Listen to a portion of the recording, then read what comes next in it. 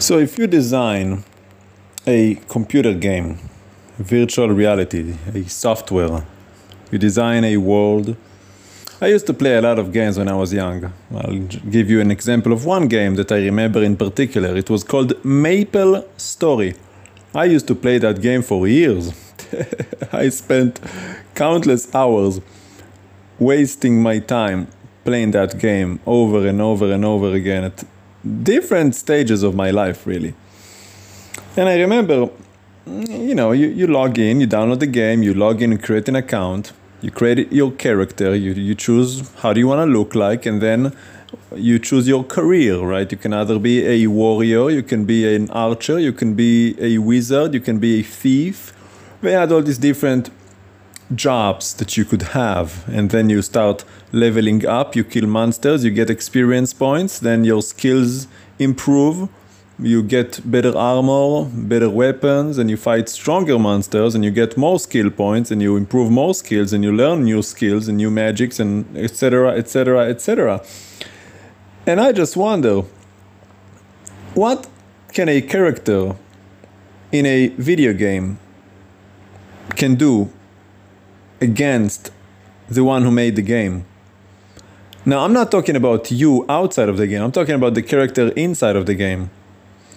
Let's say the game was so evolved, so, progressive, so futuristic. It had, besides those NPCs, there's those characters called NPC, non-playing character. And in the old games, they were just a program that you can talk to, like vendors and whatnot. They just stand there. You can talk to them and ask them questions. They can guide you, kind of like the bots that you have now when you go to certain websites in the chat. They try to help you out. They're not human. They're kind of like AI, but not really. But what if they were actually alive? Like real artificial intelligence. Kind of like that movie, Free Guy, if you ever seen that movie. Now, I'm not advocating for it. It's kind of a godless, secular movie. But the point that it's making, though, there's the guy called Guy, and he lives his life. Just lives his life in Free City. And he has no comprehension that he's an artificial intelligence inside of a video game. And yet all the characters, except those NPCs, are real people that are currently sitting in their homes, plugged in to this video game, playing their character, their avatar in the game. But as far as he's concerned, all these avatars are just the same as him. He considers himself real, and he considers everybody else exactly the same. And my question is, well, if he gets upset and he realizes this is a video game, well, what can he do about it? Nothing. There's not one thing he can do against the programmer who exists in the real world, where the NPC, the AI, exists in the virtual world. It's not like the movie Terminator, where the AI can take over the military defense systems and launch a nuclear attack and start, replicating robots and stuff. No, I'm talking about an intelligence that exists solely within the confinement of the character in which it dwells inside of that video game on the computer. You turn off the server, it goes to sleep. You turn the server back on, it wakes up again. That's its life. What can it do against the one who made it? Nothing. The animation can do nothing to the animator. There's also a Looney Tune episode that we like, where Daffy Duck tries to fight the animator because he doesn't like the way he's been treated. And the animator kind of messes with him, throws him through all kind of stuff, draws a door, slaps him in his face, removes his beak so he cannot talk, turn him into a flower, tie something to his feet, throw him down the river. The animator can do whatever he wants to the animation, and the animation will have to take it. Because, well, he's the animation. He exists within a simulation, a made-up simulation, inside something that the animator has created. You exist within a program, within a matrix, within a virtual reality. You have no access to the real world. You have no access to escape your animation and reach the animator. He is above you. And just like in those video games and in that movie and everything else that I've mentioned to you, we are in that matrix. Look around you. This whole universe. It's impossible. There's nothing natural about it. We know laws of nature, and the universe defies all of them. Energy cannot come from nothing, cannot be a Big Bang. The Earth, all of these things, we know the age of the Earth is less than 6,000 years. The magnetic field cannot be over 60,000 years old. Magnetic field, something so simple. The Earth cannot be that old. We know it. There's a whole list of things that we know. So don't give me that science nonsense. No. Science confirms that this is a matrix. When God said, let there be light, there was light. When God said, let's create the sun, the moons, and the stars in the heaven, he just said the word and they were. It doesn't take long. It doesn't take billions of years. You know, we always talk about the stars. Did you know there are trillions and trillions and trillions and trillions of stars beyond measure that we cannot even imagine to begin to count how many there are? Might be infinite. We really have no idea. And yet, we haven't seen throughout all human history not even one star being born. Not even one. Sure, they have all kind of theories on how stars are being born, but the fact is, we have not seen even one. Go to any reliable, truthful source, any official source, they will tell you. They're not gonna lie about that. They can't. There's no proof. Well, they lie about other things without proof, so I guess that doesn't make the case. But regardless, we have not seen even one star being found. What we did see, however, is hundreds and hundreds and hundreds of stars being blown. Hundreds of supernovas, each and every year, all over the cosmos. Stars exploding all over the place. And yet not even one being born. And yet there's countless of them. And you gotta ask yourself, I mean, all this theory of billions of years and deep space and all that stuff, well, in order, if the universe is like what? They say 14 billion, really they say 13.8, I don't know how they come up with that, but 13.8 billion, whatever. If you have trillions and trillions and quadrillions of stars, well, they should be forming like every second. Like, when did they all form so quickly? There's so many of them and we haven't even seen one form, and yet we've seen countless of them explode. Hello, McFly, anybody home? You know, stars cannot form on their own. They just cannot. Sure, they say a cloud of gas collapsed under its own gravitational pull. That doesn't happen, and they know that. So they say, well, it cannot collapse on its own, so there has to be another star that explodes next to it, and maybe even more than one star to charge it with energy, to, you know, condense it and cramp it in to make it collapse and start initiating a nuclear reactor type of process so that it becomes a burning star. But it doesn't happen. We've seen countless of stars explode, yet not even one star being formed. Don't believe all that nonsense. We live in a virtual reality. This is a universe created for one purpose, really. And I'll tell you that purpose. That purpose is for the creator, the animator, to spring up his offspring. It's a nursery. This is an egg. And he made it so clear for us to see every creature, the egg, they lay the eggs, and the creature does not leave the egg until he is fully formed. You look at crocodiles, they wait. Birds, they wait.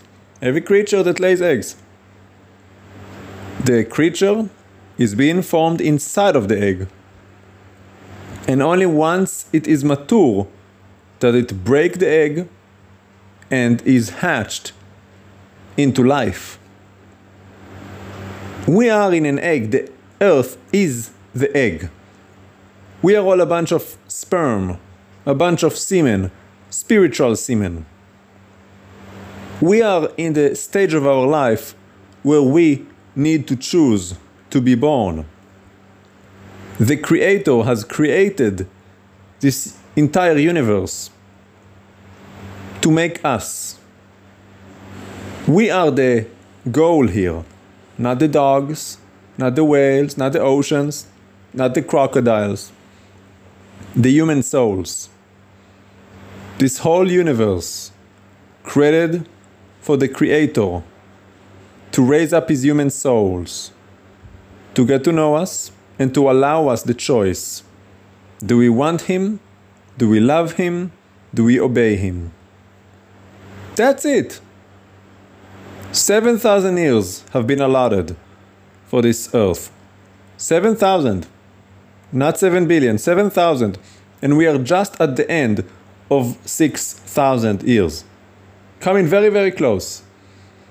Now, if you have any understanding of the scriptures, you know that the heavens and the earth were created in 6 days. And on the 7th day, Adonai rested.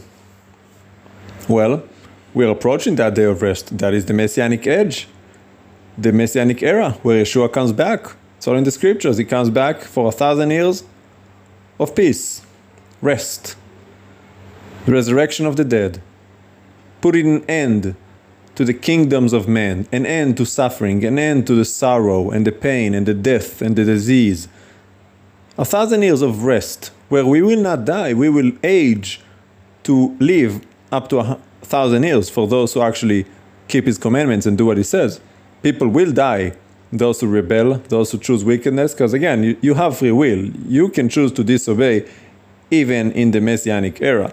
That's the whole goal of it. You know, at the end of that era, the spirit of temptation will be released again to repeat the experiment from the Garden of Eden, to test your loyalty, test your faith, test your love for your Creator. Just like Adam and Chava, the serpent, it's going to be reiterated at the very end to weed out those who do not actually have the heart for the Creator.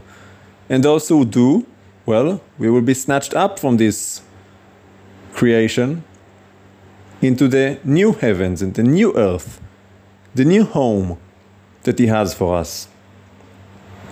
He made this creation and he's going to make another. And guess what? He's going to make another one after that. God is eternal. He does not exist within the confinements of time. That's why he has no beginning and no end. He just is. Everything else is his creation. The universe is bound by time. Time is a dimension of space. We know that, the theory of relativity. When you move, time changes. Higher elevation, times move differently.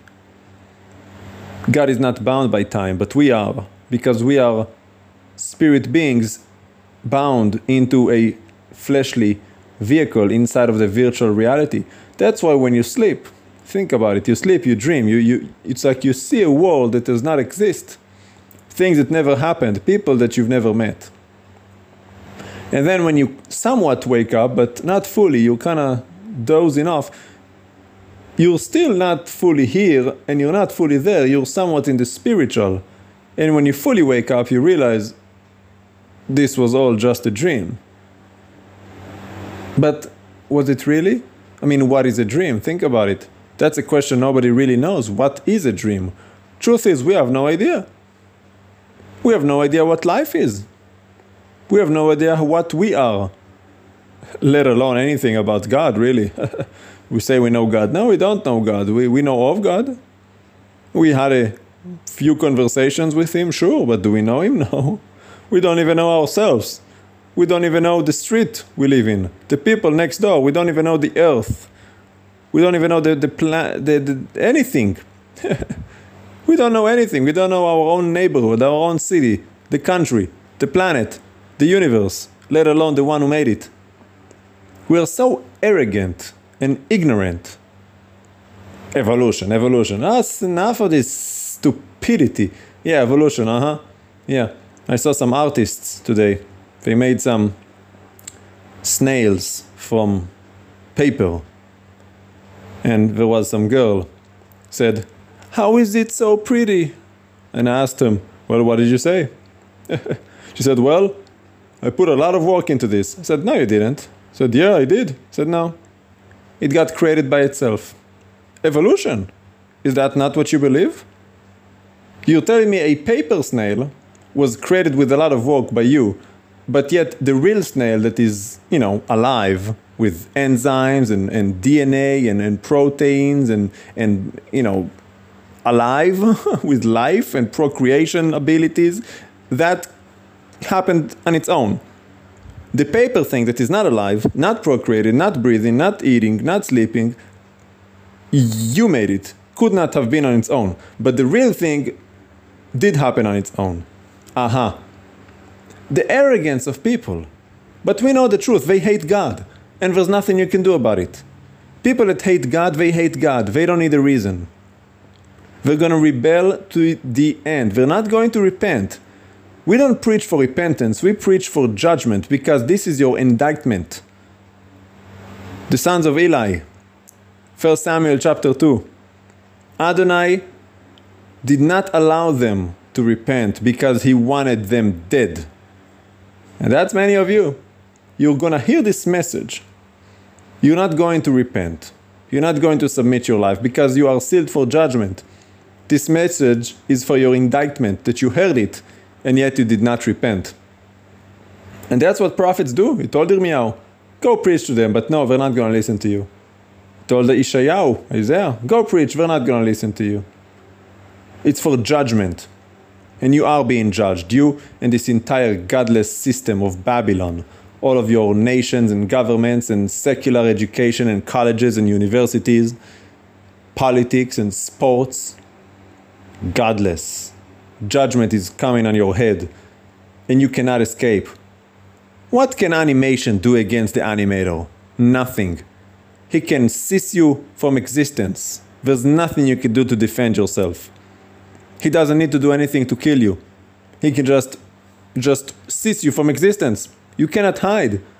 You are in the palm of his hand and you have nowhere to run. You are inside a snow globe on his shelf. Inside of his computer. There's no way for you to hide. There's no place for you to run to. You cannot escape. There is nothing you can do to protect yourself against the creator. The animation cannot fight the animator. Repent, fools. This is gonna be horrible. You're gonna wish and pray that you were never even born.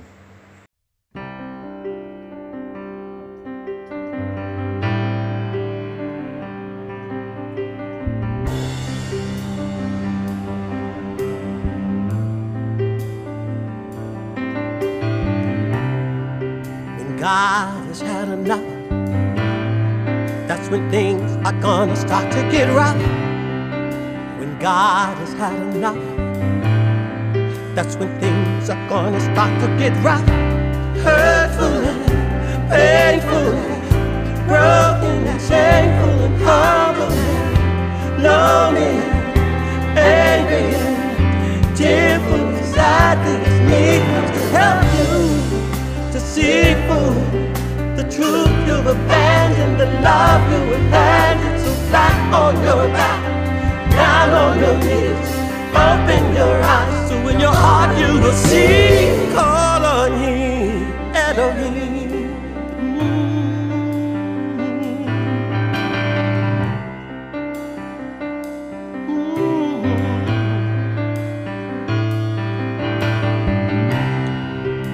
God has had enough.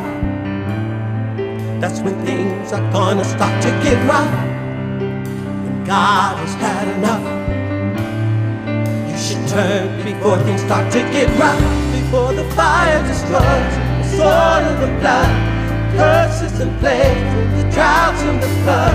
Your enemy invading, no peace is hiding. Everyone's dying, no hope that you're trying. Though you keep trying, you can't stop trying. You keep denying. God is the one, your hope in the one, Alpha, Omega, beginning and end.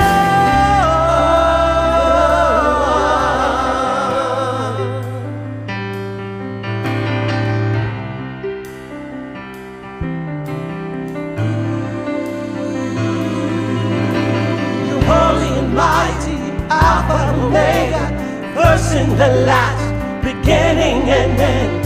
Who have I but you to depend on to do? Rescue me, deliver me, lead me, oh Lord, oh Lord. I'm calling on you, I'm calling on you, I'm calling on you, oh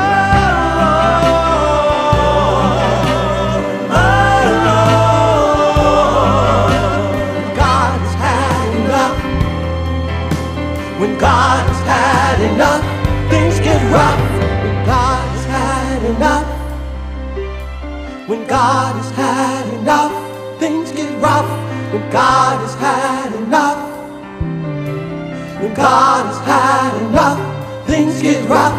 When God has had enough, when God has had enough, things get rough. When God has had enough, when God has had enough, things get rough.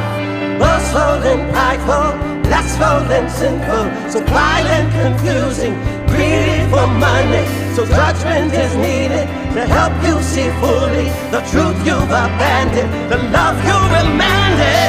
Right on your back, down on your knees, to open your eyes so your heart will see. Call on the Master, Maker, Creator, Abba, Abba, Elohim, oh Lord, oh Lord. Deliver us, deliver us, deliver us.